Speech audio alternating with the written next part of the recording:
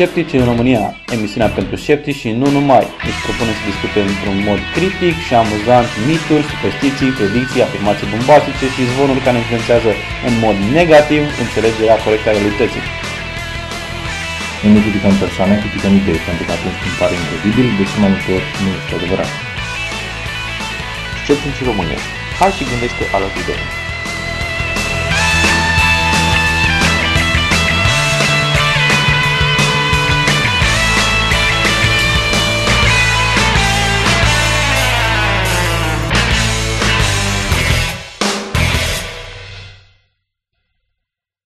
Bine ați venit la Sceptici în România, episodul 48, cu Edi și Ovidiu și Miruna e în concediu. Ok, Miruna, distracție plăcută în continuare. Ne vedem când ne vedem. Ne vedem când ne întâlnim, ca să zicem așa. Din acest motiv, probabil că ați și observat, Skep Rap a avut un mic hiat, o mică pauză, dar pentru că nu ne-a delegat pe niciunul din noi să continuăm munca și nici n-am fi avut când. Dar oricum, hai să vă spunem ce am mai făcut noi în ultimele 2 săptămâni de la înregistrarea episodului anterior. Păi, foarte simplu, am fost la mult așteptata conferința raționalelor despre care am vorbit 3 luni înainte. Așa este. Așa este. Și ne-am întâlnit cu mulți oameni, unii necunoscuți și pe care ne bucurăm că i-am întâlnit și alții cunoscuți pe care ne bucurăm că i-am revăzut. Și ne-am simțit foarte bine, am avut niște discuții interesante despre proiecte de viitor, despre ce putem face pentru a promova gândirea critică și câteva proiecte la sur pentru că ei erau organizatorii. Am avut și o prezentare primită destul de bine, zice. Chiar dacă a fost la sfârșitul unei zile lungi și într-o criză acută de timp. Așa. Dar ca urmare acestor discuții întâmplate la conferința rațională, nu vă dăm deocamdată prea multe detalii. Nu din cauza că suntem egoiști, ci din cauza că nu prea e momentul. O să mai fie anumite lucruri, de exemplu, o să mai vorbim din când în când despre anumite acțiuni pe care o să se întreprindă prin Asur, pe la noi, în colaborare. O să vedeți, o să fie lucruri interesante. Ne-am pus de acord cu ei să fim aripa de promovare publică. Da, să fim aripa media. Nu neapărat. Aripa media online, că restul lumii e comunicat de presă la îndemână. Da, e ok. Încercăm să promovăm și noi informațiile de acolo, cât timp se suprapun cu scopurile noastre. Dar în general a fost bine. Ce a fost trist, ce a fost rău e că n-am reușit să ieșim din hotel în acel weekend. Cel puțin eu n-am ieșit din hotel decât când m-am dus până la mașină să-mi iau telefonul că uitasem. Și cam atât. Și eu am ieșit să vorbesc la telefon, dar pentru mine nu e așa important că eu sunt din Brașov și n-am, cum să zic, niciun fel de nostalgie de stat la munte, nu am vreo nevoie să urc pe dealuri, e ok. Da, bine, acum s-au discutat și chestiile astea la sfârșitul conferinței, ce se putea schimba, ce a fost bine și ce s-ar fi putut schimba și mai bine. Ăsta a fost unul din puncte, socializarea și permisiunea de a se discuta chestii chiar și în natură sau afară, într-un cadru mai puțin formal. Și prin acestea fiind spuse, la ediția următoare o să vă anunțăm și ar fi bine să venim mai mulți. Da. Până acum zice că a fost un succes conferința, dar să vorbim despre alte succese din istoria scepticismului și tehnologiei și științei. Asta e un pic prea mult, dar oricum am o chestiune interesantă. În 20 august, asta înseamnă cu 2 zile în urmă față de când înregistrăm noi miercuri, în 1858 au apărut prima dată tipărite lucrările lui Charles Darwin și Alfred Russel Wallace, care se numesc așa, dar o să zic în engleză pentru că e complicat să și traduc. On the tendency of species to form varieties and on the perpetuation of varieties and species by natural means of selection. Traducerea aproximativă despre tendința speciilor de a forma variații și perpetuarea variațiilor și speciilor prin metode de selecție naturală. Aproximativ. Nu varietăți, scuzați-mă. Așa. Spectacole și varietăți. Da, Stella Șarșinel. Ok, și această lucrare, titlul comun al lucrărilor lui Alfred Russel Wallace și Charles Darwin, prezentată la Societatea Linnean Society în Londra și tipărit în 20 august 1858 și în 27 august 1858, deci la câteva zile după momentul ăsta, s-a născut Giuseppe Peano, care a fost un matematician italian, a cărui muncă are valoare filozofică pe lângă valoarea matematică. A fost autor la peste 200 de cărți și lucrări matematice, a fondat logica simbolică și teoria seturilor. Și l-a cunoscut și pe Bertrand Russell, un erou al gândirii sceptice, care a spus despre Peano în felul următor: el e un om pe care l-am admirat de când l-am cunoscut în 1900 la un congres de filozofie, pe care l-a dominat cu mintea sa strălucitoare. Giuseppe Peano a propus, după cariera lui strălucită și fără succes, o limbă numită latino sine flexione. N-a avut succes să fie adoptată, mai ales în limbaj matematic sau internațional, ceea ce demonstrează că și oamenii inteligenți au uneori idei proaste. E adevărat, dar hai să vedem un caz de oameni care, nu știu ce aș putea să spun despre inteligența lor, dar au avut o idee foarte proastă. La pericolul lipsei de scepticism vorbim despre Tin Cam, cred că așa se pronunță. A fost diagnosticată cu cancer la sân. În urma unui control la medicul ei generalist, i s-a spus că e posibil să aibă cancer de sân. Acest diagnostic a fost confirmat la 3 medici oncologi. Aceștia au propus tratamente identice, tratamentul constând în mastectomie parțială și îndepărtarea nodurilor limfatici. Acesta având șansă de succes, în urma acestei proceduri având șanse mult mai mari, de 50% de a supraviețui cancerului.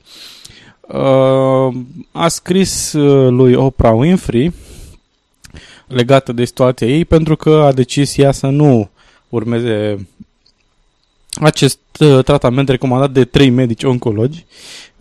Oprah Winfrey a invitat-o la emisiunea ei în martie 2007 să vorbească despre acest subiect. Ea povestea, ea însemnând Kim, pacienta, povestea că nu era gata să renunțe la sânul drept, deși când Oprah a întrebat-o ce ar alege între sânul drept și viață, a spus că ar alege viața. Bănuiesc că nu se referea că alege, din discuție nu se înțelege clar dacă ar alege ce să piardă. Bănuiesc că se alegea ce să păstreze. Spre meritul lui Oprah, deși le vine greu să spune chestia asta, că Oprah face multe chestii nasoale, acesta i-a spus că ea crede că e responsabil să nu apeleze la toate mijloacele posibile, deci până la urmă la medicină, chiar dacă în același timp Oprah pedala pe aiurel precum The Secret sau Secretul. Așa. Kim a spus că vrea să nu facă tratamentul recomandat de medici oncologi, nu a făcut mastectomie, nici chimioterapie, nici radioterapie. Ea chiar a accentuat în timpul interviului că credea că în 6 luni, dacă n-ar scăpa de cancer, tumarea ar fi fost mai mică și n-ar pierde sânul la mastectomie, ci doar o parte din el. Asta doar ca rezultat a unei schimbări de dietă, schimbare în alimentație și suplimente. A căutat foarte mulți practicieni de scam, Supplements, Complementary and Alternative Medicine, de la asta vine scam, și l-a găsit pe Robert... Le-am putea spune scame. Scame, da. Sau scami. Așa. L-a găsit pe Robert O. Young, care, conform spuselor lui Kim, ar fi fost medic specializat tocmai pe cancer de sân. Acest Robert O. Young, de fapt, avea diplome numai de la facultăți neacreditate și a spus că nu există cancer, ci există condiții canceroase, toate cauzate de acidoza țesuturilor, la care la rândul ei ar fi fost cauzată de acid provenit din dietă, și a promis că are un fel de leac minune numit terapia de alcalinizare, care consta în schimbarea... Am povestit despre asta. Da, asta am vorbit și noi la un moment dat despre chestia asta. Și a avut succes deosebit. A murit la 53 de ani, 3 ani mai târziu după interviu, după chinuri extreme. Cancerul i-a mâncat peretele toracic, i-a invadat toracele, a ajuns la plămâni, la oase și la rinichi. Deci a murit după 3 ani de chinuri extreme și neurmat niciun fel de tratament real, deci nici măcar cele 6 luni pe care mizase că poate că ar regresa cancerul sau ceva de genul ăsta nu s-a mai dus, pentru că odată ce ajungi în situații de genul ăla poți să ajungi în așa numite găuri negre de idei, din care dacă treci de orizontul de evenimente, nu te mai poți întoarce. Ulterior, Oprah nu a avut nicio informație ca urmare a morții lui Kim. Și ca fapt divers nu există niciun fel de dovezi care se indice că terapia de alcalinizare funcționează în vreun fel. Deci, pe scurt, Kim Tinkham avea șanse de mai mari de 50% să supraviețuiască cancerului, un diagnostic confirmat de 3 medici oncologi și din cauza că a decis să nu apeleze la medicină reală și să apela la niște aiureli de la un individ care avea diplome făcute la fabrica de făcut diplome pe bandă rulantă, a murit la 3 ani după ce s-a chinuit extrem. Așa că, iată, un motiv în plus să fim sceptici și să protestăm și să încercăm să facem loc adevărului prin lăcurarea minciunii. Da, adevărul e că, cum să zic, nu sunt terapiile curente pentru cancer, nu sunt senzaționale și nu sunt mega, super, extra eficiente, dar sunt cele mai bune care există. Da, exact. Adică cu schimbarea de dietă, șansele de ameliorare sunt practic zero. Da. Pentru că celulele canceroase se hrănesc în continuare, nu? Da, și pentru că... Așa, dacă mănânci și celulele tale sănătoase mănâncă, la fel de bine, chiar mai bine vor mânca celulele canceroase, nu? Da, pentru că ideea de bază la cancer este că sunt anumite mutații genetice în acele celule care le permite lor să se multiplice în mod necontrolat. Deci, poate că o singură metodă prin care ai putea să le oprești, având în vedere nivelul tehnologiei la care suntem noi acum și de cunoaștere științifică, ar fi poate să te înfometezi, ca să nu mai primească nici celulele sănătoase, nici alea canceroase. Deși e o prostie asta, e o glumă proastă, recunosc. Dar mai facem greșeli. Uite, a făcut un video și data trecută o mică greșeală. Episodul anterior, când vorbeam despre cartea lui Simon Singh, Marea Teoremă lui Fermat, am zis că cel care a rezolvat Marea Teoremă lui Fermat se numea Andrew Weil. Nu se numea Andrew Weil pentru că Andrew Weil este numele unui băiat care seamănă cu Robert Young ăsta, tot are niște idei de scam. Matematicianul care a rezolvat teorema lui Fermat se numea Andrew Wiles. Mai puțin spre rușinea mea, în apărarea mea, exista în cadrul discuțiilor despre teorema lui Fermat prin tematicienii care apăreau în carte un Andrew Weil, nu cel cu terapiile alternative, un matematician Andrew Weil, dar am încurcat numele. Și pentru că nimeni n-a observat asta în comentarii. Puteai să nici nu mai spui, sau puteam să nici nu mai spun, dar oricum... oricum era destul de greu pentru acel Andrew Weil cu scam să fi trăit în anii 1601-1665, când a trăit... Bine, sau bine, de fapt nu, rezolvarea a fost acum. Rezolvarea acum, da, corect. Așa, oricum, dar am primit comentarii și în comentarii am fost întrebați despre zeolit. Care ce-o fie la zeolitul și de la ce e bun. Ne-a întrebat Laur. Și m-am stat să caut despre zeolit și am descoperit că este un fel de absorbant. De fapt, este folosit ca și absorbant. Este un fel de always? Da, un fel de always pietros. Deloc, este un mineral aluminosilicat, se spune pe Wikipedia, și este folosit ca și absorbant în industrie. Sunt multe tipuri de zeoliți. Zeolit nu este un termen pentru un singur lucru. se folosesc adică pentru că sunt multe tipuri de zeoliți și sunt grupați sub o familie, se folosesc pentru mai multe lucruri. De exemplu, în industria petrochimică, în industria nucleară, pentru încălzire și răcire, la anumiți detergenți, în construcții, sunt și niște pietre strălucitoare. Deci zeolitul e ca și cum ai zice niște pietre. Deci dacă ești zeolit, niște pietre. Cum sunt pietrele semi-prețioase care sunt mai multe în categorie, așa sunt și zeoliții mai mulți. Oricum, sunt destul de drăguți ca și pietre, sunt interesanți. Doar că Laur ne spunea că, uite, am găsit informații cum că ar vindeca de cancer, ar face tot felul de nebunii, ar hidrata celulele care, așa. Și asta nu se întâmplă, dar am fost curios să văd ce fel de informații există, pentru că e dificil, chiar e foarte dificil să găsești informații. Așa că o să încep spunându-vă despre alte tipuri de zeolit. De exemplu, clinoptilolitul, care se folosește în nisipul pentru pisici. Cei care au pisici și nu vor să le miroasă casa, le pun pisicilor niște nisip în baie sau undeva. Nisipul fiind foarte absorbant, absorbe și mirosurile și chestiunile neplăcute, se mai pune niște nisip peste sau se curăță cu totul și pisica e fericită, stăpânul e fericit și toată lumea trece mai departe. Toarce mai departe. Așa. Și da, asta este clinoptilolitul folosit în It makes it clean, so it's called clinoptilolit. Așa. Asta e de ce e folosit în industrie. Mă rog, cum ziceam, este un absorbant. Este o pietricică foarte bună pentru absorpție. Chiar cred că am citit undeva că se numesc li se dă un nume specific în anumite țări pentru că se punea apă fierbinte peste ele și apoi încă scoteau aburi.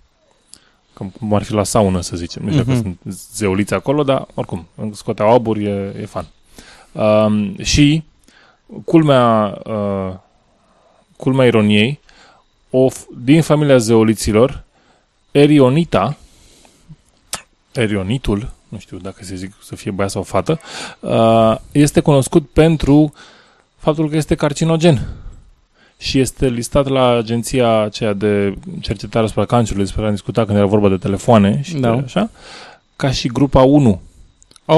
Adică mai rău decât vorbitorul telefonului și multe alte lucruri. Da.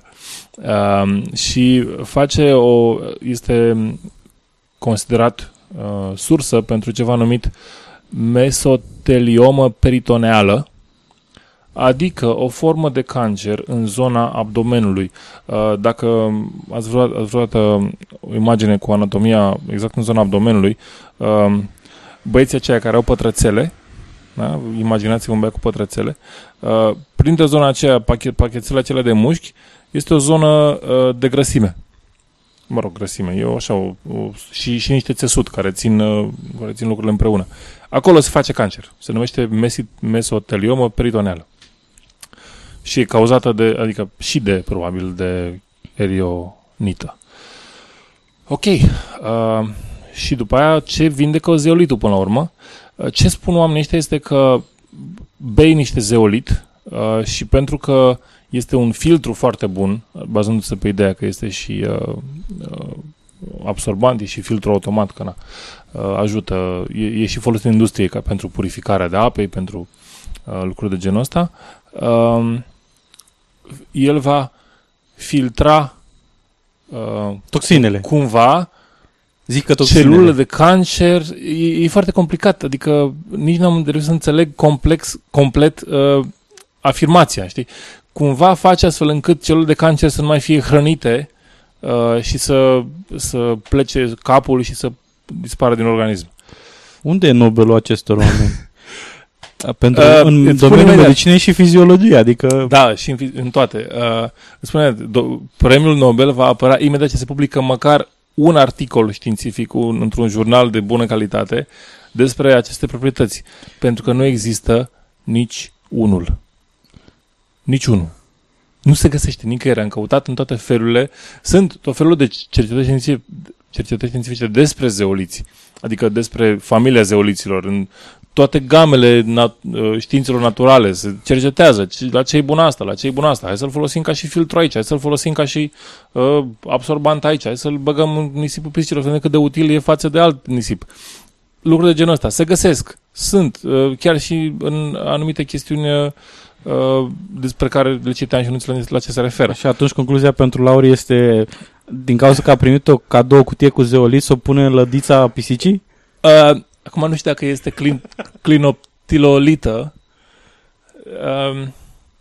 Știi, cred că ar fi util, cum era într-o vreme când se spunea că anumiți cărbuni filtrează apă și te salvează, îți întăresc sistemul imunitar și așa. Posibil că acolo ar fi util, la filtrat apă. Dacă ai deja un filtru la chiuvetă, ar filtra suficient, ar ține niște impurități din apă, să zicem, le-ar filtra. Cam atât, adică asta e. Dar posibilitatea ca să apară niște consecințe negative, de exemplu, să fie ceva, cum ai zis, deci zeolitul ăla care era cancerigen în grupa 1. Chestiunea este că zeolitul este un nume pentru familie. Da. Și atunci trebuie aflat ce e acolo. Da, ca să poți să zici ce pisici e el. Na. Nu există nicio clarificare despre ce fel de... Așa că, Laur, spune-ne mai clar exact ce fel de zeolite. Poate te ajutăm să clarificăm. Sunt recunoscute 195, parcă, de tipuri de zeolit. Deci, cum am spus, cam cum sunt pietrele semiprețioase, o categorie mare de tot. Da, și dacă tot am vorbit de e-mail-uri și suntem la rubrica de corecții, continuări și răspunsuri la corespondență, un ascultător anonim, care vrea să rămână anonim, aduce discuția despre marketingul telefonic. Și ne spune că a fost abordat telefonic de către reprezentantul unui site de produse naturiste. Să spunem numele companiei? E o companie care, din câte știu eu, produce mai multe chestii. S-ar putea să găsească și în plafare. Nume, da. Ok, nu contează. Bio something. Nu chiar. Așa. Ideea e că i-a propus diverse lucruri. Îi recomanda de fapt două produse. Unul 10 plante pentru sănătate și celălalt Artrosan. Da, evident, la insistențele acestui reprezentant de marketing, ascultătorul nostru, hai să zicem, cum să-l numim pe ascultătorul nostru? Sceptilici. Așa, Sceptilici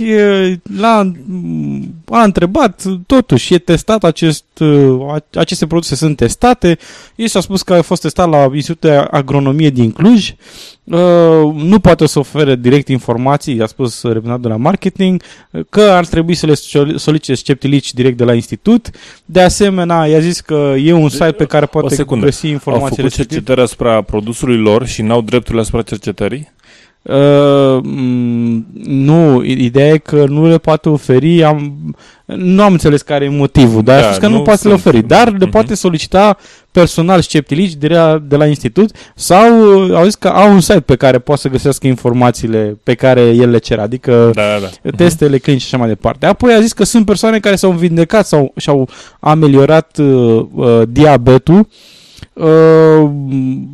Evident, Sceptilici, ca un sceptic adevărat, a solicitat mai multe informații despre acele persoane și dacă se poate verifica informația. Evident, nu cu nume personale, ci mai degrabă ca un studiu, ceva publicat. Reprezentantul de la marketing a răspuns că nu poate să dea informațiile și a zis că e vorba, până la urmă și-a dat seama că de fapt e vorba de o singură persoană care i-a scăzut glicemia, deci nu i s-a vindecat sau ameliorat diabetul. Și conform cu ce spunea doamna marketer care l-a sunat, respectiva persoană care era o femeie, deci pacienta era o femeie, nu mai are nevoie să folosească medicamente, fiindcă glicemia este normală și fără acestea, deci și fără produsele respective sau bine. Corect. Da, lucrurile sunt bine. Deci probabil că a fost o persoană, s-a folosit de faptul că poate a fost un diagnostic greșit sau o analiză care n-a ieșit mai bine, cineva a încurcat niște fișe, dar uite, doamna s-a vindecat de la produsele de Era să spun o rimă. De aia. Am luat produsul vostru și m-am făcut bine, de ce vine produsului vostru? Nu contează că boala exact. Asta confundă eu știu, corelația cu cauzalitatea și este mai mult de asta că e un singur caz. Deci nu poți să spui absolut nimic pentru că nu este un studiu, nici măcar nu e un studiu care să izoleze anumite chestii, nici măcar nu e un studiu observațional. E mai degrabă o chestie bazată pe mărturii. Da. Așa. Bun, apoi Sceptici a întrebat dacă nu cumva se va îmbolnăvi dacă va lua aceste medicamente minune. O întrebare chiar bună, și s-a răspuns că nu sunt medicamente minune și că nu are garanția că nu se va îmbolnăvi. Lucru care a fost oameni cinstiți. Un lucru care a fost onest, probabil că vrea să se apere de anumite chestii. Ulterior, Sceptici s-a mai informat și a văzut că cele 10 plante din produsul 10 plante pentru sănătate sunt diverse chestii, n-a putut să se documenteze în legătură cu ele, dar și-a dat seama că prețul de 110 lei e destul de exagerat și din acei bani poate să cumpere 5-7 kg de afine sau afine, nu știu cum se pronunță în zona voastră din ascultătorilor care ascultați. Așa am auzit ambele pronunții, așa că n-am apucat să caut, dar oricum e o paranteză. Ideea e că această cantitate e mult mai mare decât ce conține acea cutie și probabil că celelalte spune Sceptici că nu sunt chiar așa de scumpe, probabil că nu sunt chiar așa de scumpe, iar pe unele știe sigur de unde poate să le culeagă gratis. Și Sceptici ne întreabă dacă au un secret deosebit de extragere a unor substanțe deosebite. Eu aș zice că probabil că nu. Maxim se pot face niște tincturi sau niște concentrate. Da, probabil chestii genul ăsta. Dar asta nu e o treabă. Sau poate că cumpără direct niște extracte din alte părți, de la alte și le amestecă ei. Și ne spune Sceptici că e dificil să facă pe detectiv în modul care a învățat, că trebuie procedat pe acest, cum ne-am învățat noi, de cum așa. Dacă dau un search pe Google ca să aflu despre afine, ajung exact unde nu vreau, pe site-urile producătorilor de afine și magazinelor online de produse naturiste. Și dacă putem recomanda niște site-uri ale unor institute serioase de cercetare sau un mod de a căuta eventual să ajute cineva în căutarea de informații. Îți recomandăm să cauți, când vrei să găsești studii sau informații cât de cât mai aproape de metoda științifică, îți recomand să te uiți pe PubMed, caută pe Google PubMed și acolo este un index al foarte multor lucrări, unele din ele au textul public, altele au numai abstractul public, dar de acolo este un punct de pornire pentru cei ca noi care nu avem, bani de plătit anumite jurnale ca să avem acces la publicațiile lor. Da, se pot citi abstracte și sunt informații suficient în abstract pentru a-ți da seama dacă un produs. Și bine, trebuie citite mai multe, nu unul singur. Evident, că nu poți să tragi o concluzie de unul singur. Și per total se vede un trend. Măcar o direcție și poți să-ți dai seama din cele care sunt unele cu textele complete publicate, cu acces gratuit. Da, e posibil să găsești meta-review-uri care sunt chiar mult mai... sau o sinteză a lucrărilor și eventual poți să-ți dai seama de acolo care au fost, cam care ar fi direcția în care indică consensul științific la un moment dat. Acum să vorbim puțin vreau să aduc aminte de un lucru de marketing la telefon. O cunoștință de-a mea, să o zicem că o cheamă Silvia, a fost contactată telefonic. Silvia are o mică firmă cu care se descurcă cât de cât, nu face avere, că o taxează statul de omoară, nici măcar nu moare de foame. E cât de cât mai bine decât un serviciu la care n-ai siguranța că mâine o să ai ce să pui mâncare, dar ai riscul că poate nu-ți vine lumea să-ți cumpere de la firmă. Ok, trecem peste asta. Dar de ce e important acest lucru? Că se pare că din diverse registre de informații legate de firme, numărul Silviei a fost extras și a fost sunată telefonic, evident, de către un asemenea marketer, o să vedeți voi dacă e marketer sau nu, și să spună, ea a fost anunțată că doamna domnișoara Silvia, da, din localitatea Locălești, ca să zicem așa, da, așa este. Bun, vă anunțăm că ați câștigat o anumită sumă de bani la loteria noastră. Și evident Silvia nedumerită, dar totuși eu nu am participat la nicio tombolă, nu m-am înscris la nimica. Nu, că a fost extras numele noastră din cauza că sunteți înscris în registrul firmelor și... da, interesant. Silvia noastră e un piculeț mai sceptic, a fost un piculeț mai sceptic și făcea pe prostuza, ca să zicem așa. Da, și ce sumă de bani? Băi, o sumă, nu știu cât, nu mai rețin exact cât a spus, era o sumă semnificativă. Dar spuneau că... O injecție de capital sănătoasă. Da, o injecție de capital sănătoasă, dacă ar fi fost pe bune, în firmă sau măcar în bugetul familial. Și spunea că uitați că puteți să luați acești bani, că nu știu, dar este o mică problemă. Evident, apare o mică problemă. Din cauza că este un câștig și toate câștigurile în România sunt taxabile de către stat. V-am spus mai devreme că Silvia se lovește de stat. Are experiență cu chestia asta. Evident, pare plauzibil. Trebuie să plătească impozitul pe câștigul acela. Ce e mai dubios este că reprezentantul de la telefon îi spune că da, uitați, ca să plătiți impozitul trebuie să mergeți, vă dăm noi un cont în care trebuie să depuneți în avans suma care reprezintă impozit pentru acea sumă, pentru suma câștigată, pentru câștig. Mergeți acolo, dacă vreți stați la telefon sau dacă până să depuneți acești bani sau dacă vreți scuze, mă sunați după ce depuneți banii. Sau când ați ajuns acolo ca să confirmați că e tot în regulă. Asta este un lucru foarte dubios. Extrem de dubios. Din mai multe motive. Unul la mână, impozitul nu se ia prin depunerea banilor într-un anumit cont, ci se ia prin declarație pe venit, pe alte metode de către stat, nu către conturi private. A doua la mână. Ce interes ar avea un individ care ar trebui să-ți dea niște bani să stea la telefon cu tine atât de mult timp încât e posibil să-i sece lui din fonduri dacă nu ar avea un interes să te țină la telefon? Având în vedere că el are informațiile tale din registru firmelor, e posibil ca tu când te duci la bancă, ei să aibă grijă ca la firma ta să nu existe nimeni. Asta este unul din riscuri. Alt risc este că atunci când tu ajungi la bancă și suni pe domnii marketeri care de fapt sunt, să zicem, cu intenții cel puțin neclare, așa, e posibil ca în momentul ăla să te identifice personal, ca apoi eventual să te urmărească sau să aibă anumite informații despre tine și în al doilea rând nu prea are sens. Nu prea are sens. Cine să-ți dea ție așa din senin bani că au făcut eu tombole? Cu ce scop? Și nu, care e câștigul lor? De fapt, la o tombolă există întotdeauna, pentru că așa e legea, un regulament al concursului, care de obicei pe orice fel de concurs sunt publicate pe site-ul producătorului sau organizatorului de concurs. E o regulă acolo. Da. În cazul de față, lipsă. Da, cam lipsă. Și în plus, dacă să zicem că ar lucra statul atât de absurd încât să cere oamenilor să depună în cont impozitul, nu ar fi un cont de la o bancă comercială, pentru că trezoria statului are și ea conturi. Exact. IBAN valide în România.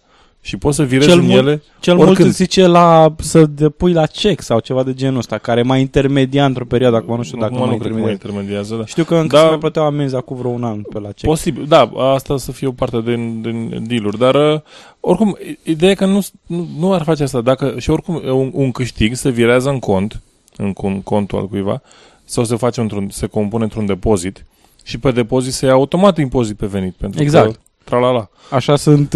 Așa funcționează legea. Da. Și așa se plătește impozitul, nu stai să... Așa, și Sceptici mai are o porțiune, am adus vorba despre domnișoara sau doamna Silvia pentru că mi s-a părut relevant legat de marketingul prin telefon și ce se poate întâmpla pe la telefon. Apropo, dacă vi se întâmplă chestii de genul ăsta, eu vă sfătuiesc, dacă vă țin balamale și aveți bănuiala că persoana de la capătul celălalt nu știe date personale despre dumneavoastră, să încercați să-i măcar să-i mai țineți ocupați o perioadă, scopul fiind ca acela de a afla mai multe informații, puteți să ne furnizați și nouă informațiile astea. Și al doilea, în felul ăsta, dacă voi vă dați seama că este o escrocherie la mijloc sau ceva dubios la mijloc, țineți acești oameni ocupați să escrocheze pe alți oameni care putea să fie mai creduli. Și acum Sceptici ne-a mai spus altceva, ca să încheiem cu subiectul ăsta. Sceptici ne-a mai spus altceva, din păcate Sceptici a pierdut locul de muncă pentru că el, în mod sceptic, a numărat orele de muncă pe care le făcea într-o lună și a descoperit că lucra peste program mult mai multe ore decât ar fi fost dispus să accept. Și de fapt urma să aibă decât 2 zile libere pe lună, ceea ce înseamnă o încălcare flagrantă a codului muncii, din câte știu eu.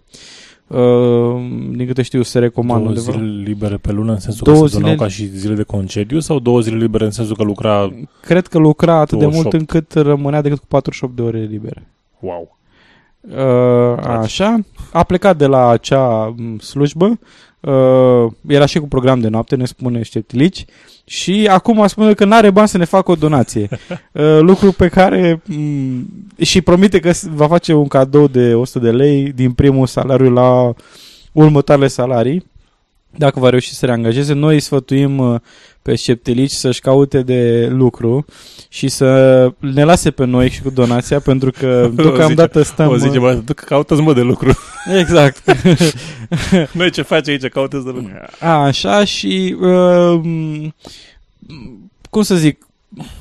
Uneori, legat de serviciu, uneori suntem forțați să acceptăm situații mai mult sau mai puțin corecte sau juste.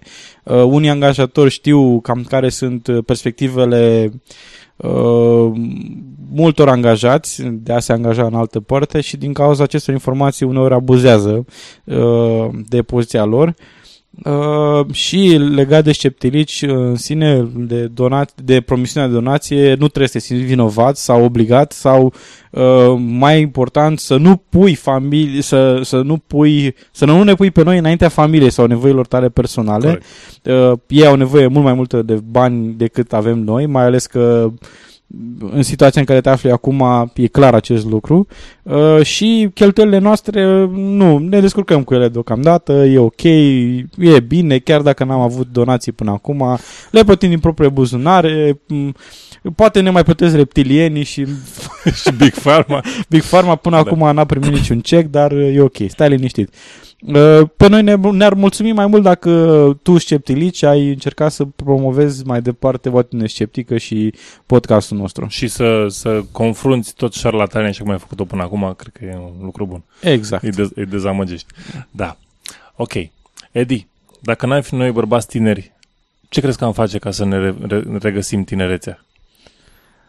Flotări. E o idee. Dar dacă n-am fi noi bărbați în virtutea tinereții, ce am face noi ca să ne regăsim mișcare în articulații? Ceva, o mișcare, gimnastică, corect, alergăm, fugim, ceva de genul ăsta. Nu asta e soluția. Te înșeli. Soluția este să mâncăm sau să bem elixir de melc. Ce?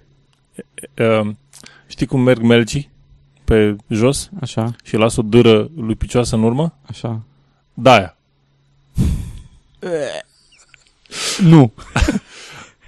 Așa. Spune că nu este persoane care... Nu știu, sper că nu există care persoane. Ingerează asemenea chestii. Sper că nu există persoane. Dar am găsit o reclamă despre aparent pentru articulații, care vindecă articulațiile. Vindecă lichidul... Pentru că melcul are numai articulații. Și plin de articulații. Da. Vindecă articulațiile. Elixirul din mucus de helix. Helix este o familie de melci, iarăși intrăm în niște chestiuni de-astea în care eu vorbesc despre familie de melci și au un singur melc prin grădină.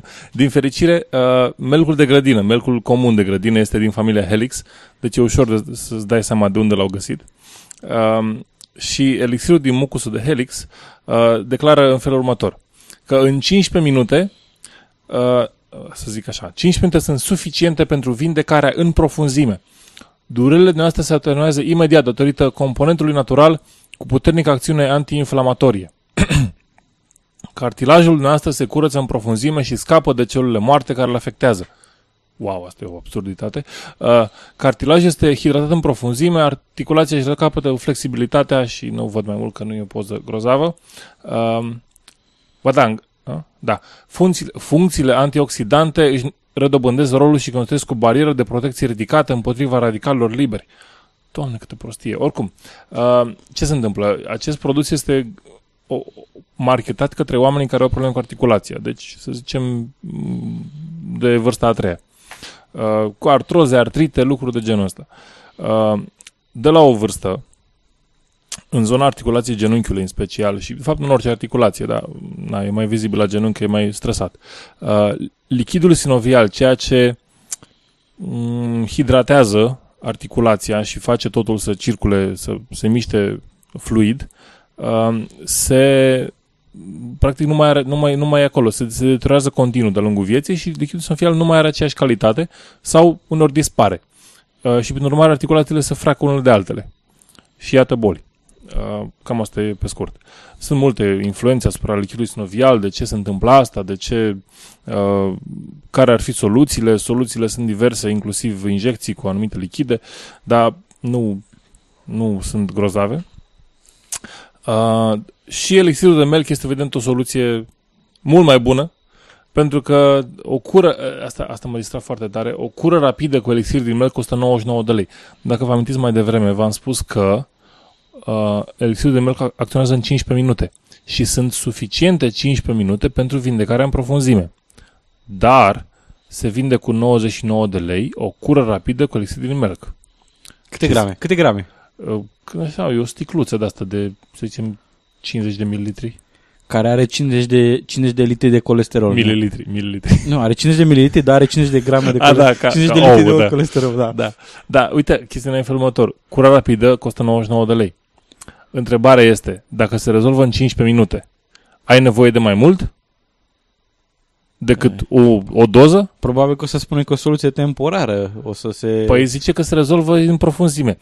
Și atunci se rezolvă în profunzime, dar nu pe termen lung. Nu, în profunzime, dar superficial nu. Așa. Pentru că, evident, există și cura completă cu elixir din melc la 169 de lei. Și pentru cei ce nu s-au prins că e un produs la 99 de lei. Și apoi există cura completă cu extra elixir din melc. Deci, nu știu, concentrat la concentrat, ceva în genul ăsta. Probabil că unul vindecă numai în profunzime, numai la genunchi, ălalt face la toate articulații și ălalt te ajută și să îți dai seama că ai fost fraieriț cu extra. Da, te ajută extra. Și mai există și... Te ajută și în trecut să fie tot în regulă. Și mai există și cura intensivă cu elixir din melc, care costă 279 de lei. Și, repet, astea sunt orientate către pensionari, care cu 279 de lei își iau turile de medicamente pe o lună, sau o jumătate din tură de medicamente pe o lună. Oricum, la 270 de lei e o bucată sănătoasă dintr-o pensie medie. E undeva pe la vreo 5%, 4% dintr-o pensie medie, dacă nu mă înșel. Da, ok, bun. Nu știam cât sunt pensiile medii, că sunt tânăr și lucrez la... Da, deocamdată decât plătești impozit și nu o să mai ai pensii. Și această chestie este vândută de o firmă din Oradea. Cel mai tare îmi place, știți, asta apare în presa printată. În cazul de față, mizeria asta a apărut în Click, ghidul de TV Click. Și e un text de ăsta unde bifezi că vrei ceva anume și este un text pe care aparent îl spui tu însuți ție când îți trimiți o comandă. E un fel de mantră. Da, e așa. Da, doresc din proprie inițiativă să încerc gratuit acest elixir din melc. Datorită acestui elixir spun adio durerilor articulare. Voi folosi acest elixir doar înainte de mâncare. Elixirul nu prezintă niciun efect secundar, e 100% natural. Nu prezintă niciun efect secundar. Trimiteți-mi repede și apoi bifați una dintre cele curle. Nu prezintă niciun efect secundar pentru că... Nu prezintă efecte primare. Da. Exact, niciun fel de efecte. Dar, stai așa. De fapt are un singur efect primar. Golește și o moldocul ăla din portofel. Te scapă de el instantaneu. Ok. Hai să intrăm în partea științifică, că evident, chestiunea asta este ridicolă. Sau pare ridicolă. Nu există nicio... Iarăși am căutat dovezi pentru elixirul din melc, la ce e folosit pentru oameni, la ce e util. Apropo, știți că șomoiogul ăla de... Nu, șomoiogul, pardon, că m-am gândit la șomoiogul tot din portofel. Dâra aceea lipicioasă, mucusul de helix, e foarte interesant, nu pentru că ar face ceva oamenilor, ci pentru că atunci când e foarte cald, melcul se pune pe o frunză undeva, se crede niște mucusul se usucă și îl ajută, se usucă pe exterior și îl ajută să nu piardă umiditate pe interior. Așa un fel de izolație foarte interesantă, un fel naturală. De kit așa pentru melc. Pentru o chestiune mică și așa pe care calci fără să vrei, e chestia destul de dezvoltată așa. Bun. Și Helix aspersa este specia de melc de grădină. Mă rog, cum știți, unii oameni îl mănâncă, e foarte popular în Franța, în anumite zone. Escargot. Da, escargot, exact. Și există niște studii preliminare, dar e posibil să nu conteze asta foarte tare pentru campanii de marketing, că ar fi util în industria cosmetică. De asta te întrebam mai devreme ce am face noi dacă n-am fi așa tineri și frumoși. Și modești. Pe de altă parte, majoritatea covârșitoare a studiilor preliminare trag concluzii greșite. Da, plus. Majoritatea covârșitoare. Asta, ca o mică paranteză, a existat chiar un studiu legat de a sintetizat să vadă, se cunoștea, să zicem că e o anumită boală, e o anumită afecțiune, căreia știm cauza. După zeci de ani de cercetare, acum știm care e cauza, știm care e tratamentul, știm care e mecanismul, a fost studiată. Și apoi au fost curios să vadă, niște cercetători au fost curioși să vadă câte din studiile care au fost publicate pe acea temă erau corecte și câte erau incorrecte. Și majoritatea covârșitoare a studiilor legate de acel subiect, în special cele preliminare, erau greșite. Erau concluzii greșite. Asta dintr-un motiv foarte simplu. Studiile preliminare, de regulă, de fapt, din două motive foarte simple și mari și late. 1. Studiile preliminare sunt făcute pe mostre foarte mici, de regulă, și atunci e posibil să apară tot felul de lucruri, aberații statistice care să afecteze statistica într-un fel sau altul. Deci, de exemplu, ca să fie clar, din un om care are o chestie aberantă dintr-un grup de 10 oameni înseamnă 10%, dar în studiu de 1000 de oameni, un singur om cu o condiție aberantă reprezintă nici măcar 1%. Deci e 0,1%. Asta ca o idee. A doua chestie este biasul care apare din cauza efectului de sertar. De regulă, studiile care nu sunt spectaculoase sau care nu, să zicem, nu duc într-o direcție nouă, nu indică o direcție nouă, de regulă nu sunt publicate, sunt păstrate de către cercetători, nu sunt publicate. Și mai este un alt efect care este oarecum similar cu acesta. Există un bias de publicare care favorizează studiile care au rezultate pozitive, în sensul că dacă, să zicem, e o anumită ipoteză care este considerată acceptată la un moment dat sau o nouă ipoteză și apare un studiu cu informație care contrazice ipoteza consacrată sau acea nouă ipoteză, cel mai probabil studiul care dă o ipoteză nouă va fi publicat, iar probabilitatea să fie publicat cel care contrazice ipoteza curentă este mai mică, pentru că este neinteresant sau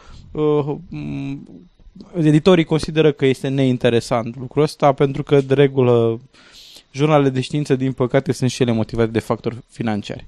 Da. Ok, și astea sunt cele două lucruri. E delicios în mâncare, aparent, nu știu. Și există niște idei care ar fi util în cosmetică. Acum, e foarte dificil în cosmetică să dai seama ce este cu adevărat util și inovator și ce este doar un clipici de marketing. Așa că rămâne neclar. Legat de partea cu repararea țesutului sinovial sau articulație sau așa, nu, nimic. Nu există niciun fel de informații. E doar o idee pentru că elixirul, să zicem elixir, că sună sexy, elixirul de melc, mucusul, are o consistență asemănătoare. Nu pot zic asemănătoare, că n-am văzut, dar este, cum să zic, e ceva mai...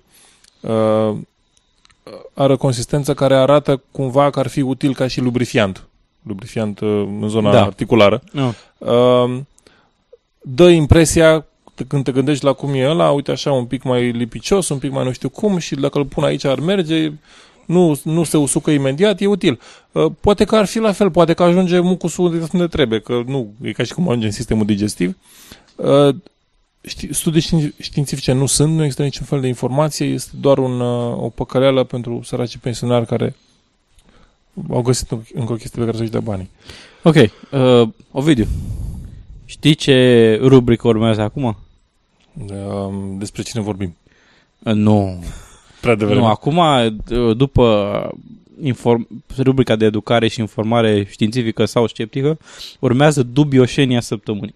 Ok. Dubioșenia săptămânii este de fapt despre un articol cu următorul titlu: Groază în Golful Mexic!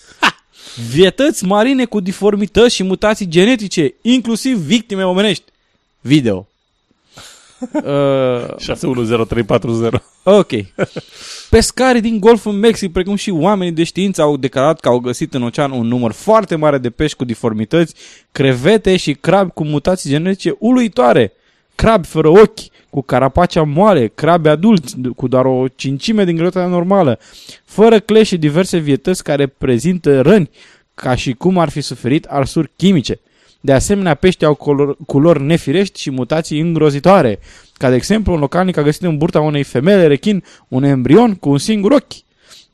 De asemenea, au apărut bacterii care atacă metalul, topindu-l într-un timp record. Deci ori atacă, ori topesc. Sunt două lucruri diferite. Mai mult, oamenii spun că au început să fie victime omenești, dând vina pe substanțele chimice care au fost aruncate în golf pentru dispersarea țițeiului.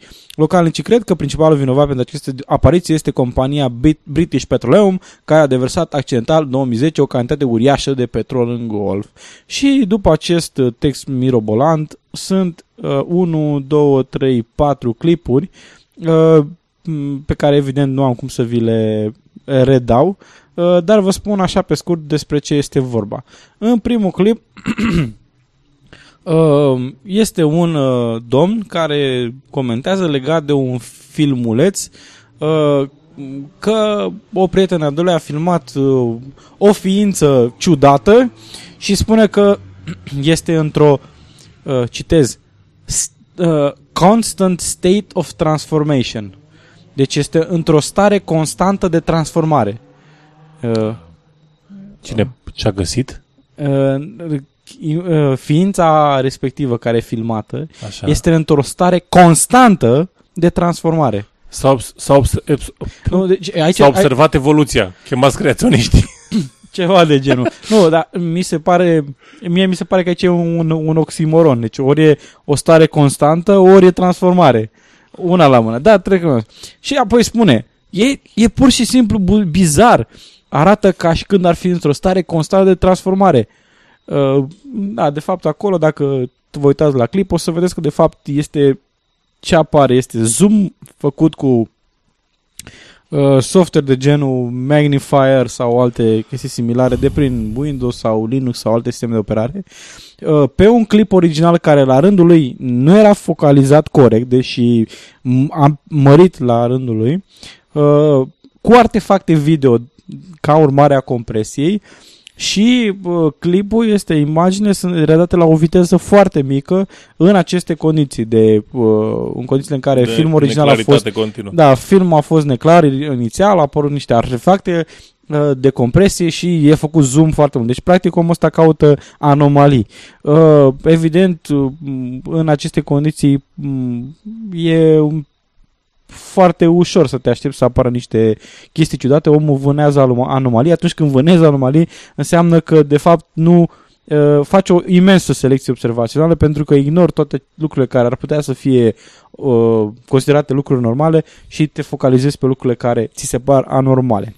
Da, vânătorii de anomalii nu sunt niciodată biologi reputați. Sunt niște amatori cu impresii, să zic așa. Așa. Apoi spune: You can't tell me that's a crab. There's no way. Adică nu poți să-mi spui că e un crab.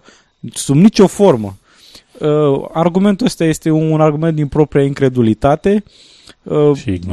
Și ignoranță. Omul confundă propria incredulitate cu realitatea sau nu știu.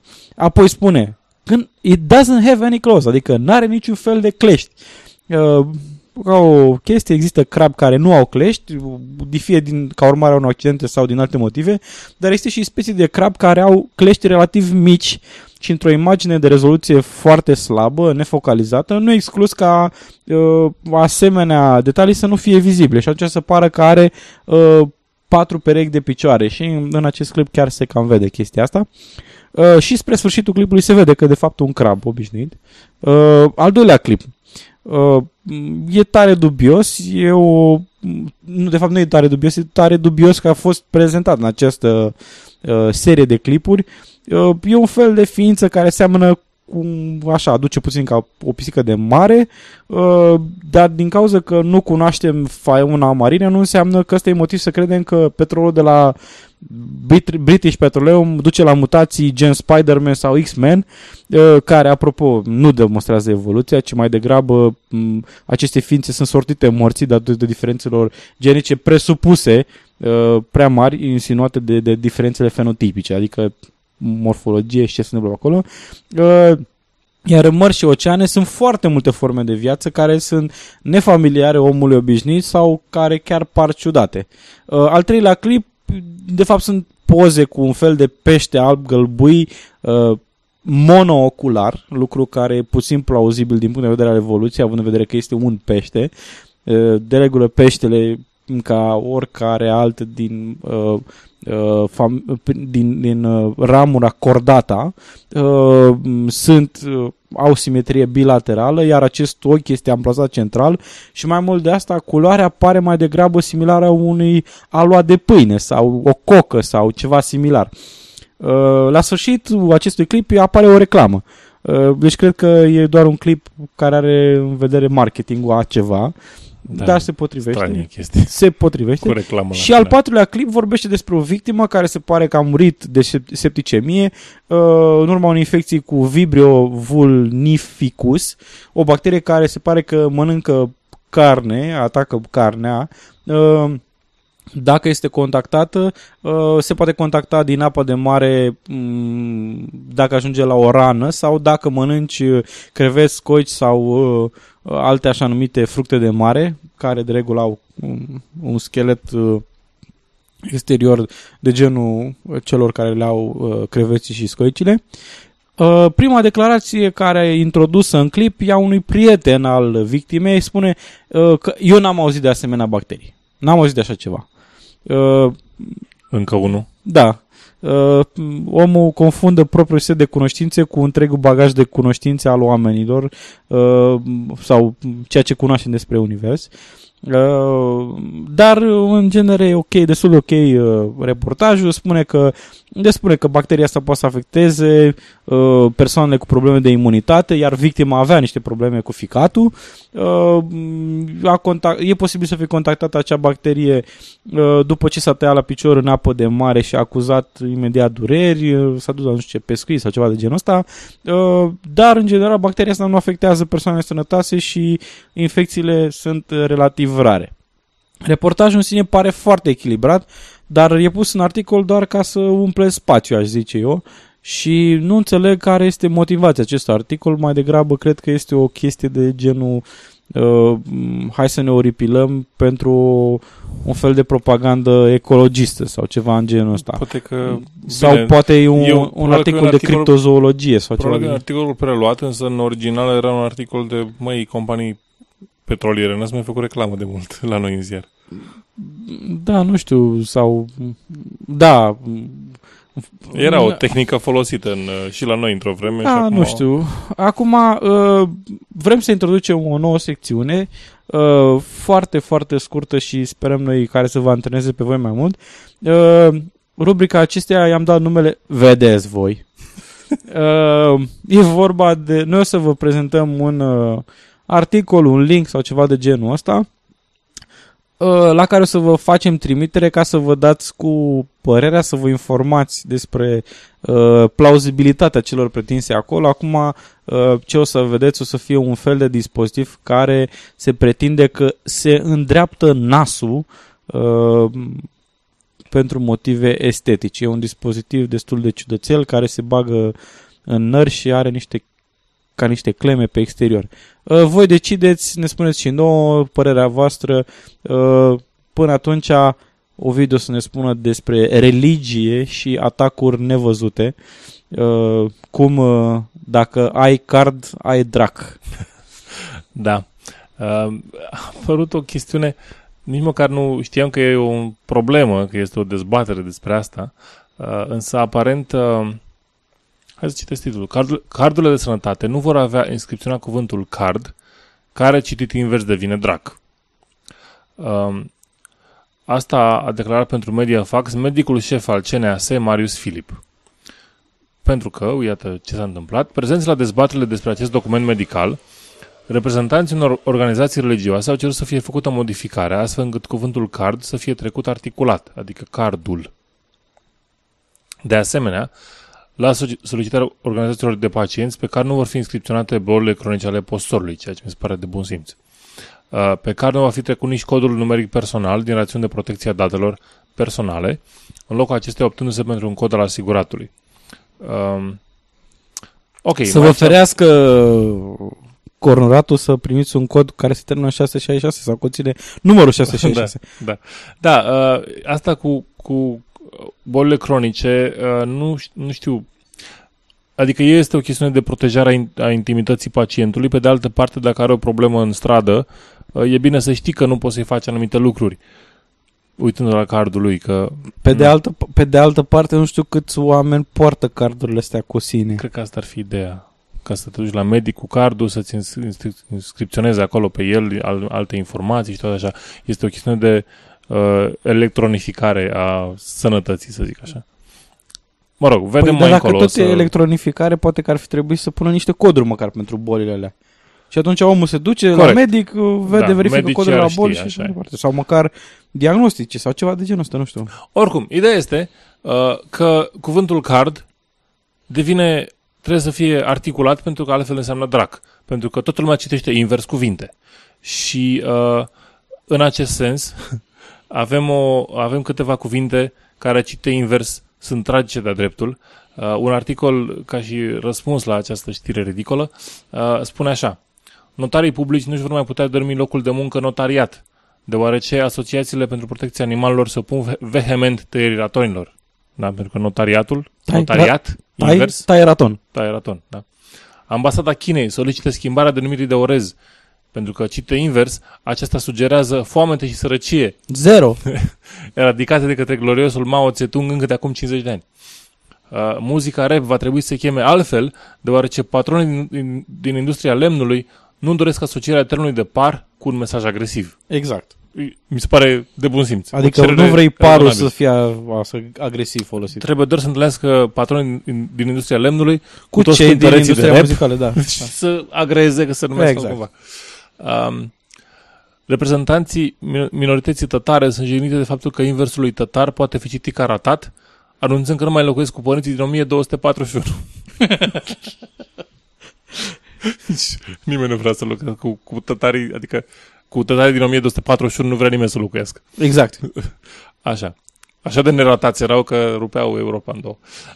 Jucătorii de futsal vor schimba voluntar numele sportului lor, nu pentru că sună de căcat, ci pentru că invers dă numele unui celebru local din fama veche care e de căcat. Da. Polițiștii rutieri cer schimbarea denumirii de radar, dovedind că n-au înțeles nimic. Și restaurantele cer interzicerea termenului de trufe, pentru că dacă îl citești invers, s-a dus tot misterul din jurul prepuțului acestor ciuperci fițoase. Adică e furt. E furt. Așa. Chiar și verbul a suna a fost contestat de către un amator al jocurilor proaste de cuvinte pentru că invers sună ca curul. La propriu. Așa. Și neonaziștii de pretutindeni se plâng că oglinda lui Times este semit, ceea ce va afecta numeroase gazete prestigioase din întreaga lume, de la Times New Roman până la New York Times, și A. Sulzberger și J. Abramson au declarat ridicol. Cine a auzit de semiți la New York? Corect. Nimeni. Da. Și Ion Iliescu se va numi Gheorghe pentru că Ion citit invers este noi, iar noi chiar nu vrem să ne asociem cu Ion Iliescu. Da.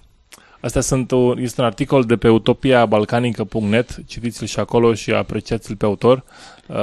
Eventual răspundiți când se mai spune despre card drac sau asemenea imbecilități. Ideea că decizia este luată și aparent e finală, nu știu dacă e consultativă sau cineva mai poate să o schimbe, și e o întreagă tradiție în creștinism, aparent, nu știu dacă aveau alte asemenea griji și alte culturi, să citești lucrurile invers sau să le asculți invers sau să... Pentru că ei sunt pe dos sau cum? Ce să înțeleg? Acum ceva vreme se zicea despre anumite melodii, de exemplu Stairway to Heaven și de la Led Zeppelin și Another One Bites the Dust de la Queen. În Stairway to Heaven se zicea că e un cântec ascultat invers, deci fără niciun pic de armonie, fără niciun pic de nimic în structură. Era un fel de cântec la adresa satanei, erau niște versuri inventate acolo ca să pară că e un ceva... Da, prin pare idolie, da. Pare că se aude ceva și mai mult de asta, ce e important de reținut? Nimeni, atunci când aude în mod normal un șir de cuvinte, nu procesează automat inversul acelui șir de cuvinte. Îți dai seama că dacă eu zic sănătate cu cardul, nu, iau un card de sănătate, iau un card de sănătate, iau un card de sănătate. Ce se înțelege? Iau un drac de... Ed. Da. Ed ceva. Ce e aia? Și, da, ziceam de povestea asta cu muzica. Dacă ascultați o melodie de genul ăsta invers, fără să citiți versurile înainte, încercați să vă dați seama ce zic, scrieți, inventați ceva pe foaie și după aia citiți ce zic ei, oamenii care au aceste drame în cap. Și o să aveți surpriza că a doua oară seamănă la fix cu ce spun ei. Pentru că se numește priming. Este o chestiune a creierului în care dacă îi spui la ce se aștepte, se va aștepta la asta. Exact. Fără niciun alt efort. La Queen, apropo, era un imn închinat marihuanei, dacă nu acela era hai să fumăm marihuana, ceva de asta. Dar eu nu înțeleg de ce se chinuie oamenii ăștia cu ascultat invers când cântecele care se ascultă pe direct poate să fie foarte clare. Există o melodie care se zice Highway to Hell. Corect. Autostradă către iad. Ce vreți mai mult de atât? Hai să fim direct. Și mai era o melodie de la un rapper, se numea Because I Got High. Exact. Și era foarte populară, ca să zic așa. Exact. Nici nu e nevoie să te mai asculti. Nu s-a ferit nimeni. Dracu nu se ferește. Dracu te lovește. Și cred că atunci când te lovește, eventual dacă ești în presă, aberezi la maxim. Pentru că acum am introdus o nouă rubrică numită Când presa aberează. Și conform acestui articol aflăm că tobe, descoperirea ce vine ca o lovitură pentru atei, realitatea Bibliei nu mai poate fi contestată. Iată dovada. Deci ați reținut titlul, da? Sunt plin de curiozitate. Lovitură pentru atei, iată dovada. Prima frază din articol. Evoluționismul. Asta e deja o chestiune greșită din punct de vedere al cuvintelor, semantice. Trecând peste cu faptul că cuvântul evoluționism nu are sens. Evoluția. Iar evoluția nu are nicio legătură cu atei, dar nu contează. Susținut în mare parte de clasa oamenilor de știință, dar și de cei care consideră că adevărurile scrise în Biblie sunt numai povești de a dormi copiii, au primit o lovitură din partea arheologilor israelieni. Aceștia au găsit un sigiliu antic care demonstrează că unul din personajele Bibliei a trăit în realitate, iar faptele sale descrise în Sfânta Scriptură sunt cât se poate de adevărate. Sigiliul datează din secolul al XI înainte de Hristos. În timp în care, potrivit Bibliei, israeliții se stabilise în Canaan. Această monedă de dimensiuni reduse, 2,5 cm în diametru, arată lupta unui om cu un leu. Arheologii imediat au făcut conexiunea cu povestea lui Samson, personajul biblic faimos pentru lupta pe care a dus-o cu filistenii. Însă evenimentul care stă mărturie pe moneda sigiliu, deci înainte a fost sigiliu, după aia a fost monedă, acum e monedă sigiliu, nu se referă la această luptă, ci la încăierarea dintre Samson și un leu, descrisă în Vechiul Testament. Mai mult, această monedă a fost găsită în locul în care se afla granița dintre tabăra israeliților și cea a filistenilor. Păi dar să hotărască, se bată cu filistenii sau cu leii? S-a bătut și cu unii și cu alții, dar pe leu l-a dovedit. Oricum chestia nu seamănă cu un leu sub nicio formă. Adică... Ok, bun. Acest articol poate fi considerat un dicționar al erorilor de logică, poate că. Întâi începe lovitură pentru atei, apoi realitatea Bibliei și apoi vorbește despre evoluționism. Dacă primele două poate ar fi legate, să zicem că ateii au treabă cu Biblia, că spun ateii zic că nu cred ce e Biblie și așa mai departe. Să zicem că dacă presupunem că tot ce scrie în Biblie e adevărat, ăsta ar fi într-adevăr un motiv pentru atei să schimbe poziția. Dar evoluția, denumit aici evident greșit evoluționist, ca de altfel în multe materiale de propagandă creaționistă, nu are nimic de a face cu atei. Deși cele două, deși poate cei care acceptă evoluția și atei, sunt două grupuri care au mulți membri în comun. Probabil, cel mai probabil. Totuși, dacă ne aducem aminte că poziția oficială a Bisericii Catolice este că acceptă teoria evoluției ca fiind validă și susținută de dovezi, avem de-a face cu o eroare de categorie și cu și problema excluderii mijlocului. Deci sunt două erori majore. Autorul articolului, așa numitul OP, nu știm cine este OP, o proastă. O persoană. Probabil că nu știe că pe lângă atei care acceptă evoluția, care acceptă că evoluția este adevărată, și creaționiștii tineri, probabil, există și atei care nu acceptă evoluția, credincioși care acceptă evoluția, credincioși care sunt creaționiști conform cosmogoniei hinduse, o cosmogonie tribală sau cea islamică. Deci sunt mai multe categorii de oameni și câte și mai câte asemenea categorii. Deci nu există ori ești ateu care acceptă evoluția, ori ești creaționist tânăr sau eu știu ceva de genul ăsta. Apoi, se menționează niște arheologi israelieni. Nu se spune, nu se dau nume, ăsta fiind un semnal de alarmă că, la asemenea informații că ceva nu e în regulă sau măcar e un semnal de alarmă că e jurnalist de proastă calitate acolo. Deci nu poți să verifici informații. Apoi, unul din personajele Bibliei a trăit în realitate, iar faptele sale descrise în Sfânta Scriptură sunt cât se poate adevărate. Aici se confundă, e o eroare de a confunda proprietățile unei componente cu cele ale agregării componentei într-un anumit agregat. Deci, chiar dacă unele cărți din Biblie sunt adevărate, asta nu înseamnă că toate sunt adevărate. Un exemplu elocvent. Ar fi, de exemplu, o biografie a lui Elvis Presley, în care se prezintă viața lui și se încheie cu un capitol în care se pretinde că Elvis încă trăiește printre noi. Chiar dacă primele capitole poate să fie exacte până la cel mai mic detaliu, asta nu înseamnă că ultimul capitol este adevărat. E un lucru evident. În analogie cu acest caz, să presupunem chiar am verificat că Elvis a existat și a concertat în fața mii de oameni, atunci, automat, conform acestei logici, din ultimul capitol rezultă că Elvis este nemuritor sau ceva de genul ăsta. Uităm faptul că există variante precum mitizarea sau informații parțial adevărate. Astea nu sunt luate absolut deloc în calcul. Deci, mitizarea e un lucru adevărat. Distorsionarea informațiilor, iar e o variantă și așa mai departe. Apoi, o altă chestie foarte interesantă. Această monedă arată lupta unui om cu un leu. Arheologii imediat au făcut conexiunea cu povestea lui Samson. Dacă arheologii imediat au făcut conexiunea cu povestea lui Samson, asta înseamnă că au sărit la o concluzie anume. Arheologii nu sunt foarte buni. În primul rând trebuie să dateze moneda. Exact. Și apoi să analizeze cam care ar fi informația reprezentată acolo, cu ce ar putea să existe, să excludă alte variante, nu să zică, direct Samson. Ale. Da, e și neclar dacă e o monedă sau un sigiliu, că nu prea arăta monedă. Monezile aveau măcar o valoare pe ele. Da, mai degrabă, eu nu știu, ori sigiliu, ori un obiect ornamental, ori ceva de genul ăsta, zice. O să vedeți singur în poza respectivă. Oricum, eu zic așa, dacă oamenii ar putea să fie pedepsiți pentru erorile de logică, doar pentru acest raționament, doamna o persoană sau domnul o persoană, probabil că ar merita sentința maximă aplicabilă.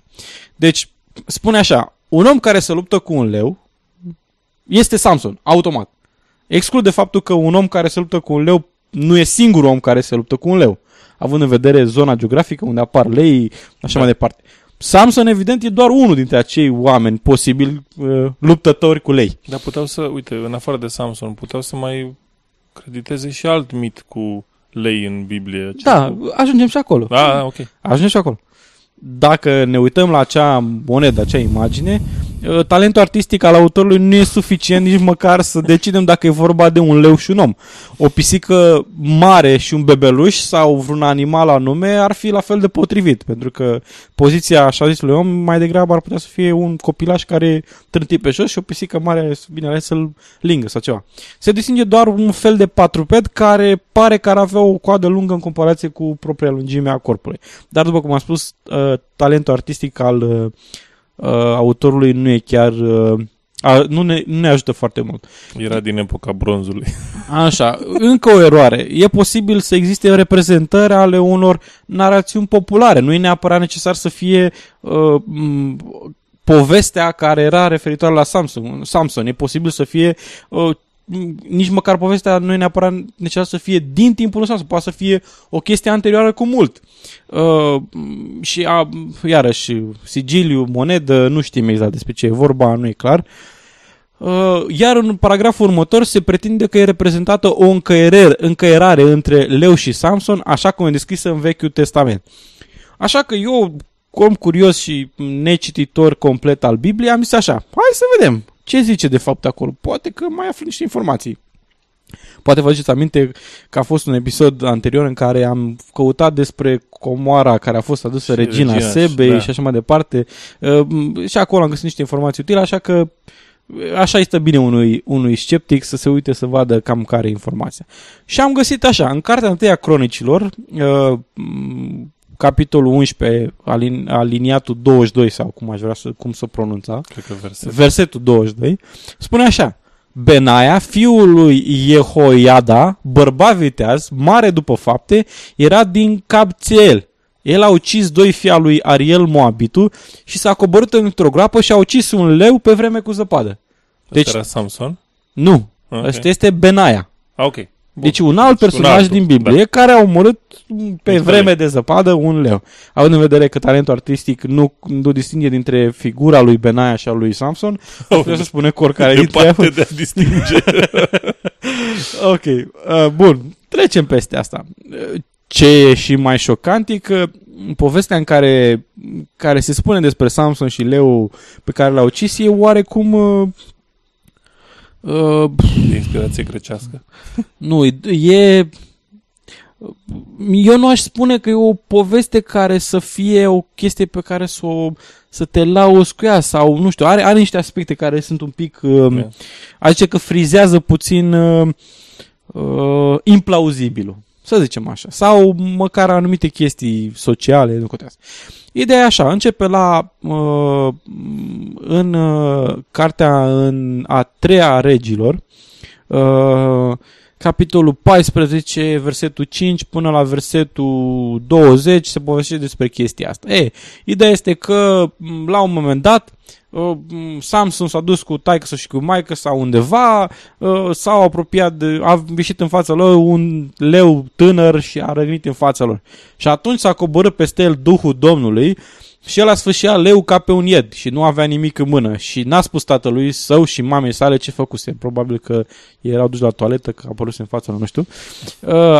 Și a venit și a vorbit cu femeia și acesta i-a plăcut lui Samson. N-am înțeles care femeie, dar oricum probabil din context rezultă chestia asta. Iar după câteva zile s-a dus el iarăși ca să o ia și s-a abătut să vadă trupul leului Și iată un roi de albine și miere în trupul leului. Deci au omorât un moment dat un leu. Așa. La câteva zile după s-a dus înspre cetatea aia, Timna sau ce era ea, că îi plăcuse de o femeie pe acolo. Și a zis că să o ceară pe aia de nevastă. Dar pe drum a zis, ia să mă duc să văd ce mai e cu leul ăla. Nu se știe de ce. S-a bătut de la drum să vadă ce e cu leu. Probabil că era foame de carne de leu sau ceva de genul ăsta, nu înțeleg de ce. Și a văzut în trupul leului un roi de albine, un stup sau ceva de genul ăsta, care avea miere. Deci nu știu cât a stat acolo, nu înțeleg unde era pomul ăla, cât de repede au făcut stupul. Și cât de repede a făcut mierea, că nu se face instant. Cât de repede s-a făcut mierea, deci nu știu cât timp a stat, adică ce a rămas din acel leu. Ok. El a luat... Spune tu și eu să dau o bănuială. Ok, versetul 9. Și el a luat fagurile în mână și s-a dus și a mâncat pe cale, adică probabil pe drum. Iar dacă a venit la tatăl său și la mama sa, le-a dat și lor de-au mâncat, dar nu le-a spus că fagurile acesta este din trupul leului cel mort. E o română de zici că a uitat verbele. Așa. Apoi, bine, s-a dus, s-a cerut-o pe aia, au făcut o spăț de 7 zile cum făceau ei acolo și apoi i-a pus pe aia de acolo, de la sărbătoare, de-a dat o ghicitoare. Dar să vedeți cum dă ghicitoare, tare dubios. Deci aici începe dubioșenia într-un stil mare. Samson a zis către ei, am să vă spun o ghicitoare și dacă mi-o veți ghici în cele 7 zile ale ospățului și mi-o veți dezlega, vă voi da 30 de cămăși și 30 de rânduri de haine. Iar dacă nu veți putea să o ghiciți, atunci să-mi dați voi mie 30 de cămăși și 30 de rânduri de haine. Deci un fel de... eu vă spun o ghicitoare, dar condiția e să-mi dați banul, mâncați așa. Deci nu înțeleg, e tare dubios. E un pariu cu oricine e acolo. Adică. Da, e foarte ciudat. Adică mie mi se pare o metodă de estorcare, de fonduri sau de haine, mai ales de că bunuri. Samson era băiat mare și cu... Așa. Și, evident, nu se înțelege de ce, dar oamenii de la petrecere au fost de acord. Și atunci le-a zis, din cel ce mănâncă a ieșit mâncare și din cel tare a ieșit dulceață. Și n-au putut să dezlege ghicitoarea în 3 zile. Deci, rețineți, n-au reușit să dezlege ghicitoarea în 3 zile. Deci din cele 7 s-au dus 3. Okay. Bun. În ziua a 7-a au zis aceea către femeia lui Samson, deci viitoarea lui soție, ademenește pe bărbatul tău să dezlege ghicitoarea, altfel te vom arde cu foc pe tine și casa tatălui tău. Ne-ați chemat oare ca să ne jefuiți? Ok, au avut o reacție disproporționată. Bine, trecând peste faptul că au fost inițial de acord cu condițiile puse de Samson, îmi dați 30 de rânduri de haine, eu vă dau vouă dacă nu ghiciți, de fapt invers, dacă înghiciți vă dau eu vouă, dacă nu ghiciți, așa îmi dați voi mie. Bun. Deci, după cele 7 minus 3 au amenințat-o, de-aia au zis că în ziua a 7-a au amenințat-o. Și apoi s-a plâns femeia lui Samson către el, le-a zis, tu mă urăști și nu mă iubești, ai dat o ghicitoare fiilor poporului meu, iar mie nu mi-o dezlegi. Iar el le-a zis către ea, eu n-am dezlegat-o tatălui meu și mamei mele și să-ți o dezleg ție, deci nu i-a spus mama. Cine ești tu, fa? Nu i-a spus mama, nu i-a spus tata, ce vrei să spun și ție, fă. Bun. Și ea a plâns înaintea lui 7 zile cât a ținut ospățul ei. Așa, sunt ospățe separate? Deci matematica de aici e de-a dreptul colosală. Aoleo. Deci, după 3 zile ăia s-a dus și au amenințat-o pe nevastă sa. Nevasta a început să plângă 7 zile, dar totuși 3 cu 7 face 7. O să vedeți de ce. Pentru că în sfârșit, în ziua a 7-a i-a dezlegat-o că cea se ruga stăruitor. Deci 3 cu 7 zile de 3 zile când n-au ghicit, plus 7 care au... Păi am amenințat tot în ziua a 7-a, nu? Da, păi da, deci în aceea zi și după aia timpul a stat în loc și au mai trecut 7 zile și ospățul a mers în continuare. Dar asta este adevărat. Adevărat pentru că Biblia este adevărată. Reținem. În sfârșit, în ziua a 7-a i-a dezlegat-o că cea a rugat stăruitor. Ea i-a spus dezlegarea ghicitorilor fiilor poporului său și iată, în ziua a 7-a, înainte de răsăritul soarelui, au zis către oamenii cetății, ce e mai dulce ca mierea și ce e mai tare ca leul? Și el a zis, de nu ați fi arat cu junica mea, ghicitoarea mea, nu mai ghiceați voi. E foarte criptic ce se întâmplă aici. De n-ați fi arat cu junica mea? Da. Oamenii așa vorbeau pe vremurile alea? Nu știu. Și fii de acum. Atunci s-a coborât peste el Duhul Domnului și s-a dus în Ascalon și ucigând acolo 30 de oameni, a dezbrăcat pe ei de hainele și... Deci, iarăși română de baltă. A dezbrăcat pe ei de haine și a dat rândurile de haine celor care au ghicitoarea. Asta e o persoană înfiorătoare! De ce era așa sărac? De ce a pus o petrecere de 7 zile dacă n-avea bani să dea 30 de haine cuiva? Și s-a aprins mânia lui și s-a dus la casa tatălui său. Iar femeia lui Samson s-a măritat cu unul din untașii de la nunta sa. Deci a divorțat de ea. Nu știu! E atât de neclar. Cum să crezi așa ceva? Aoleu. Dar leul nici măcar nu are rolul principal în chestia asta. Exact. Deci leul e un leu care l-a omorât și a găsit după aia în el un stup de albine sau un roi de albine.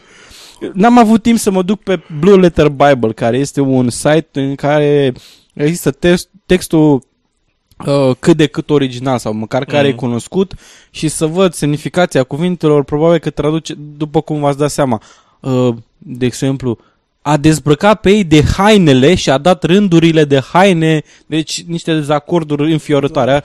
Astea sunt, apropo, ce am citat aici, am încercat să citesc aici de pe site-ul bibliaortodoxă.ro. E oficială. Da, deci din câte știu, traducerea oficială, probabil că româna clericală e diferită de româna obișnuită, dar oricum... Nu știu, e genial, adică. În condițiile astea, deci leu a fost omorât, au găsit în el albine, au luat miere, n-a spus la nimeni, a dat o ghicitoare la niște oameni, sub pretextul că dacă ghicesc trebuie să... el va da lor 30 de rânduri de haine, dacă nu, ei să fie de acord să-i dea lui 30 de haine, trec 3 zile, aia nu ghicesc, o forțează pe nevastă sa în a 7-a zi să spună, aia plânge 7 zile, dar de fapt în ultima zi, până la urmă, dezvăluiește după proteste care este soluția și Samson, ca un bărbat adevărat care este și sincer, se duce și omoară 30 de oameni ca să le ia hainele de pe ei. Da, întrebare, hai să te întreb altceva. Când s-a dus să-i omoare pe aia, zis, bă, dezbrăcați-vă și ne batem la bustul gol? Sau i-a înjunghiat și le-a dat la cămășile rupte? Nu știu, aici, adică deci am citit o chestiune de bun simț. Acum dai cuiva un cadou, nu-l dai gata folosit. Mă, a zis 30 de rânduri de haine, nu 30 de rânduri de haine nefolosite. Așa era frumos oricum. Bun, e de-a dreptul superb. Ok, trecem la penultima rubrica podcastului nostru, episodul 48. Rubrica clasică și consacrată despre cine vorbim. Soluția episodului anterior este Florian Pitiș. Și câștigătorul este Laur, deși a scris Florin Pitiș. Hai să zicem. A fost cel mai aproape. A fost cel mai aproape, a fost cel mai rapid. E ok. Am știut că la el se referă. Bun. Dar, dilema episodului. Inginer, asta e mai dificil. Inginer și inventator în domeniul aerospațial, mare promotor al ideii de misiuni cu echipaj uman pe Marte. Kim Stanley Robinson. Este un autor de SF care a scris despre a ajuns pe Marte acum 20 de ani. E inginer? Mă, e posibil. Că isteți foc. E inventator în domeniul spațial? Aerospațial? Nu cred. Deci, e mai dificilă ghicitoarea, dar până data viitoare, înainte să ne luăm la reauzire, să vă spun care este citatul din acest episod. Linus Pauling a fost întrebat în public în legătură cu propriul sistem etic după o prezentare la Monterey Peninsula College în California, Monterey, California, în 1961. Și el a spus așa: am ceva ceea ce numesc regula mea de aur. Enunțul ei e cam în felul următor: fă altora cu 25% mai mult bine decât te aștepți să-ți facă. Acei 25% sunt marginea de eroare. Grea treabă. Adică omul nu este... ca Samson și... Da, deci omul a fost, zice, băi, oamenii mai evaluează greșit, așa poate evaluez și eu greșit, așa că să fac cu 25% mai mult bine ca să acopăr pentru grad de eroare pe care pot să-l am în evaluare. Corect. Și acum dacă v-am făcut un bine și v-am dat un episod amuzant și interesant, faceți-ne și voi cu 25% mai mult bine și promovați-ne pe Twitter, Facebook, Stumble Upon și dați-ne un review pe iTunes. Hai că știți cum se folosește. Și cam asta, nu? Am zis cam asta e. Am fost eu, Edi. Și eu, Ovidiu. Până data viitoare, rămâne sceptici și la reauzire.